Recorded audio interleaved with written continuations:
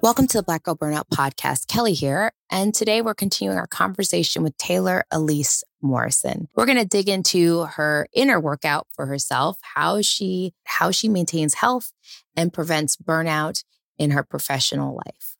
Let's jump back into our conversation with Taylor. For a long time, I've been a rider to running riders, and I took the blame. So Taylor, so glad to be talking to you this week. This already has been an incredible conversation. And we ended with you talking about your journey, this pivotal moment of you trying to balance literal things probably on your table and figure out how you're going to fix your week. And you saying, I'm opting out of this. I'm going to listen to, and you said you're going to listen to your inner wisdom. And I wanted us to start there because I want to know about more. I think it's connected a little bit to more what you do now, And then I want to ask you how you cultivate joy in that work. So you opted out. It was the beginning of a journey, but now tell us a little bit about how that shows up and how that moment turned into what feels like now, like a profession, like an actual career. I mean, you're doing things, you're writing about this. Tell us a little bit about that. Yeah, it is. It's funny to me that like this thing that I'm not naturally good at has become my life's work.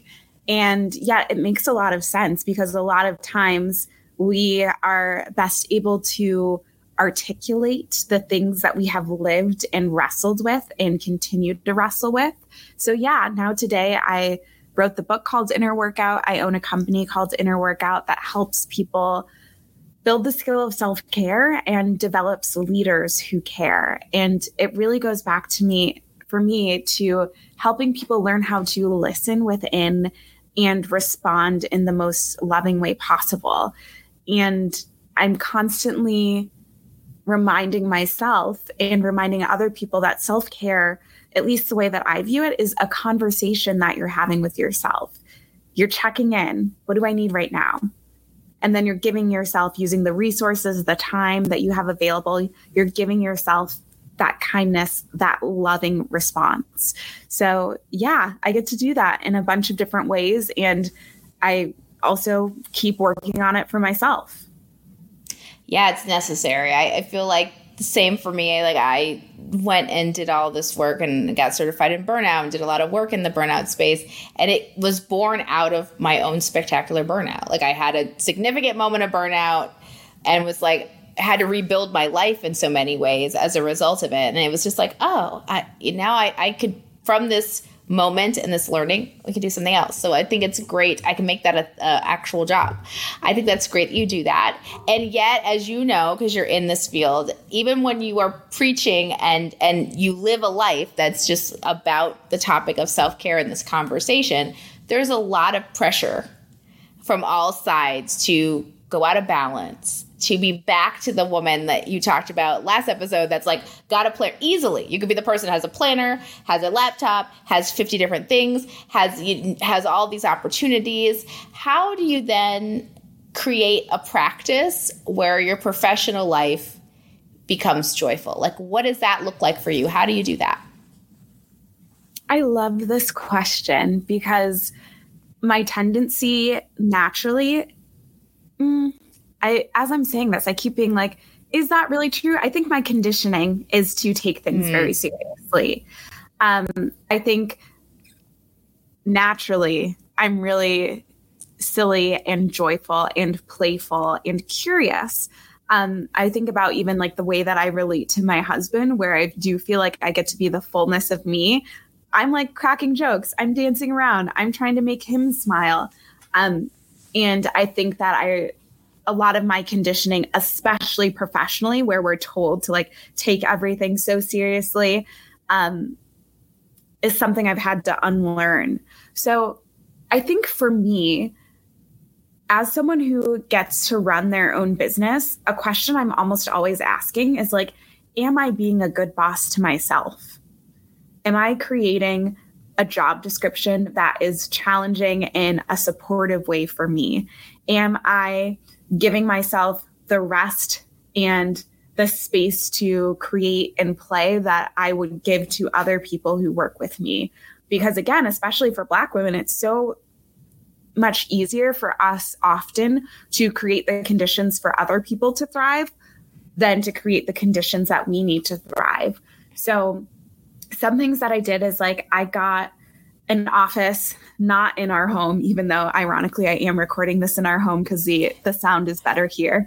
But I got an office not in our home that I like decorated and painted, and it's teeny tiny, but it's like the space that is perfect for me. It's got like a walking treadmill desk so I can walk when I need to. I also have ADHD, so I need differences. I have a floor chair, so when I need to sit on the floor, I can sit on the floor. Like it is just the perfect space for me to create in, and that's been big. And I've been thinking about space a lot. At home, we just redid our room. I'm really sensitive to light at night. So we painted the room like this moody teal, and we have these gorgeous velvet curtains. And whenever I go into our room now, it's like, I'm relaxing and I'm sleeping better. So those are like, it ended up being two kind of interior design things that I did to infuse joy, but that's just what came to mind right away. No, and I think it relates to, it doesn't have to be a big thing, right? So you start by asking yourself the question, what kind of boss am I? And I think narrowly, for those of you listening who are entrepreneurs or own your own business, that should be a question that you're asking yourselves regularly. But even if you have a boss, right, you have a typical corporate or 9-to-5, or you're in the service industry, whatever that job is, I think it is important to take some of the skills that you said, which is like it's small little things, right? It's the environment in which you work. Like you made sure that you cultivated a space that made you feel good. And for folks, that could be, you know, their little office at work. It could be their cubicle. What's in your cubicle that brings you joy, that sparks creativity or reminds you of something, right? It can be very tiny. You talked about, sleep is important in all areas of our lives. And what did you need to be able to sleep better? You needed to restructure your bedroom. We sometimes make things so big. Joy feels like this big emotion. And therefore, it feels like it has to include some really big practices to have joy. And the truth is joy is the opposite. It is a big emotion, but it is the culmination of a bunch of small things that you are doing to make your professional life better. You didn't say, well, I took a course and I spent, $45,000. And I'm not saying that's not something you may have done or somebody else has done, but you didn't start with, I went and got a PhD. That's how I center joy in my life. And I gave 10 years. You started with, I have a walking treadmill underneath my desk and I made it pretty because that brings me joy. And I think we lose that. What do you think about that? Yeah, something I will add to that, even you saying like, I made it pretty. I was just talking about that with my husband earlier today. There was a version of me who it's interesting because when I was a kid, I was actually pretty into fashion. But as I got older, I became a little bit more utilitarian and would be like, it doesn't really matter if stuff is beautiful. It doesn't matter. And kind of want to poo-poo the fact that no, I like things to be beautiful and I work better when things are beautiful. And like every day when I walk into our living room and we've got like along our back wall, we've got these plants and the sun is always streaming on them. And I get so much joy when I walk in and I see how beautiful our living room is and see those plants. Plants are really big for me. Being in nature is also really big for me. And so to honor the fact that beauty is something that is not only calming for me, but that brings me a lot of joy. I was walking my dog this morning and I was just like stopping to look at the leaves on a tree and being like, oh, wow, these are so intricate and beautiful. And how come I don't stop and pause and look at them more often? So that's something I've been leaning into is beauty and not acting like it's frivolous to care about things being beautiful. What if 2024, you got a little bit better every day? Well, when you're learning a new language with Babbel, that's exactly what you're doing. And if Babbel can help you start speaking a new language in just 3 weeks, imagine what you could do in a full year. Be a better you in 2024 with Babbel, the science-backed language learning app that actually works. You don't need to pay hundreds of dollars for private tutors or waste hours on apps that don't really help you speak the language. I have loved using Babbel. As you may know, I used to live in Italy, and Babbel helped me be able to speak to vendors, navigate vacation spots, ask for directions. It just made life easier. Babbel's 10-minute lessons are quick and handcrafted by hundreds of language experts that you can start learning to speak a language in as little as 3 weeks. It's designed by real people for real conversations. Babbel has over 16 million subscriptions sold, plus all of Babbel's 14 award-winning language courses are backed by their 20-day money-back guarantee. Here's a special limited-time deal for our listeners. Right now, get 50% off a one-time payment for a lifetime Babbel subscription, but only for our listeners at babbel.com/BGB. Get 50% off at babbel.com/BGB, spelled BABBEL.com/BGB. Rules and restrictions may apply. Our lives are filled with compromise, but one area a Black woman should never compromise on is her health. If you're looking for a tool that can help you find and book doctors who will make you feel comfortable, listen to you, and prioritize your health, check out ZocDoc. You can search by location, availability, and insurance. So literally, there'll be no compromises because with ZocDoc, you've got more options than you know. ZocDoc is a free app and website where you can search and compare highly rated in-network doctors near you and instantly book appointments with them online. All of these doctors have verified reviews from actual real patients. You can filter specifically for the ones who take your insurance, are located near you, and treat basically any condition you're searching for. I've used ZocDoc myself to find members of my medical team, and it has been so easy to use and connect with the right providers for me. Go to ZocDoc.com/BGB and download the ZocDoc app for free. Then find and book a top-rated doctor today.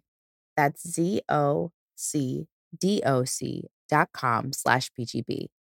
ZocDoc.com/BGB. Yeah, that's something you brought up too in the beginning that I know I personally resonate with. And first of all, you said, I'm not naturally, then you paused and you said, actually, I've been conditioned to. I am naturally joyful and I associate joy with work. That is your natural inclination because you're a joyful person, but you've been conditioned to be more, you said utilitarian or more practical. And I can completely 100% relate to that as somebody who, I was a person who's like all business. I'm a very silly, funny person outside of work. I'm with people who know me, but at work, and I'm funny at work, but I'm like, let's get to business. Like I never decorated my locker in high school. I was like, girl, I'm not doing that. We're leaving in a year. We don't got time for that. Why would I do that? Bye. I put a sticker up, leave me alone. Right. I was a person that never did that at my house. Like, because I was like, I'm moving. I've been moving all the time. I'm getting a new apartment. Let's just throw some plants here in the corner and hope they don't die. And I do think it's important to talk about that is conditioning. Like the opposite. What has been so rewarding about what I do now with this, particularly in the podcast, is the journey to realizing that like joy is in our DNA.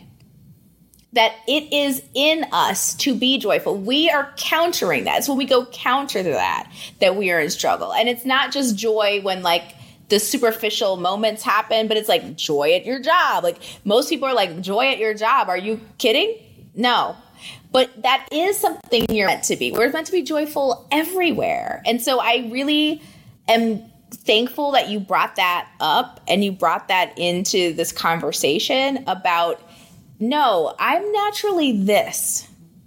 I was conditioned to be the other way, to be the strong friend, to be, everything's got to be practical. And what's fun? We got to get to work. That's conditioning, and it's the unlearning. And you seem joyful. Like if for folks who are watching us, you can tell in your face that you're very joyful, but even in your voice, it's clear that you find joy in your job. And so my last question for this segment is to ask you, what would you recommend for other folks on how to cultivate some kind of joy when it comes to their professional life? That is such a great question. And it can be, this sounds so simple, but honestly, a lot of the profound things that we do in life sound simple. I have done this practice multiple times, and actually I'll share two. So one is I've just written down like a list of what am I good at? And of those things, what do I actually enjoy doing? Because there are things, especially when you're the strong Black woman, there are plenty of things that you're good at that you don't enjoy doing. And so starting with that list of like, okay, what's everything I'm doing in my job? And what do I enjoy doing of those things? And then see how you can like lean into those skill sets, develop those skill sets, double down on those things. If that sounds too abstract and you're like, I don't know what I enjoy, I just come in and I get the job done and I don't think about what I enjoy it. Something else that I've recommended to people in the past is just, you could do this on a sticky note, you could do this in your phone, but like for a day, as you're switching tasks, just put like an up arrow or a down arrow. Did this energize me? Did this strain me? And you just start to realize, oh, I am actually really energized after I like spend some time in a spreadsheet figuring something out, which couldn't be me. That is not what energizes me. Me neither, girl. No, yeah. No. But you could be, and then you realize, oh, I'm really drained after I have to have like this interpersonal conversation that has a lot of, we're like navigating corporate politics, and that's draining to me. So just start observing. And then once you know what brings you joy, what energizes you, see how you can lean into those things. Gosh, what great tips. First, great tip on the up and down arrow. So simple. I hope you're all listening to that and you took notes of that. And for my spreadsheet folks, hey, enjoy, light up with a spreadsheet.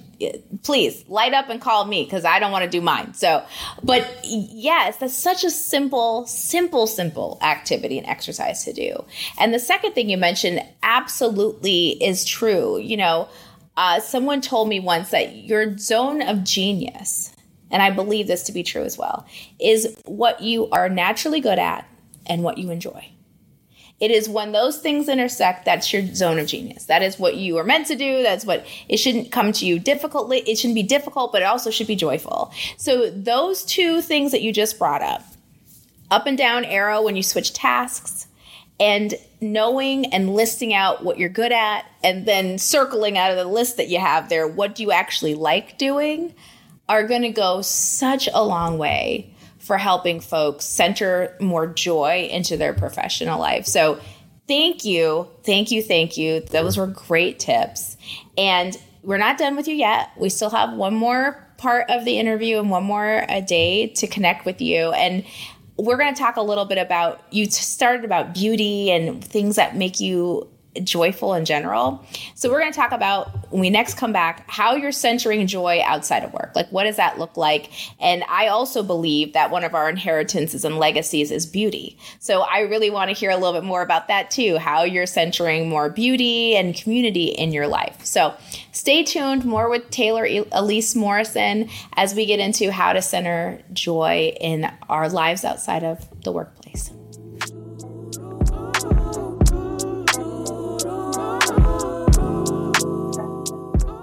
So that's it for today's episode. Here are a few ways where you can support this podcast. First things first, if you haven't, subscribe and follow the podcast. We're streaming on all major platforms. That's Apple Podcasts, Spotify, iHeartRadio, just to name a few. Subscribe and get each new episode as it drops. Secondly, subscribe to the newsletter. We have a monthly newsletter that is chock full of goodness and updates, as well as first access to all the giveaways we do here at Black Girl Burnout. Are you following us on our socials? If not, what are you waiting for? You can find us on Instagram and TikTok at Black Girl Burnout and on Twitter at BLK Girl Burnout. Last but not least, make our day and leave a review. Your 5 stars truly give me and the team so much energy, and we appreciate you so much. Until we speak next, take care of yourself and take care of each other. 'Cause I'm keeping my peace. Everything is up in flames. I said all that I have to say. Close the door, close the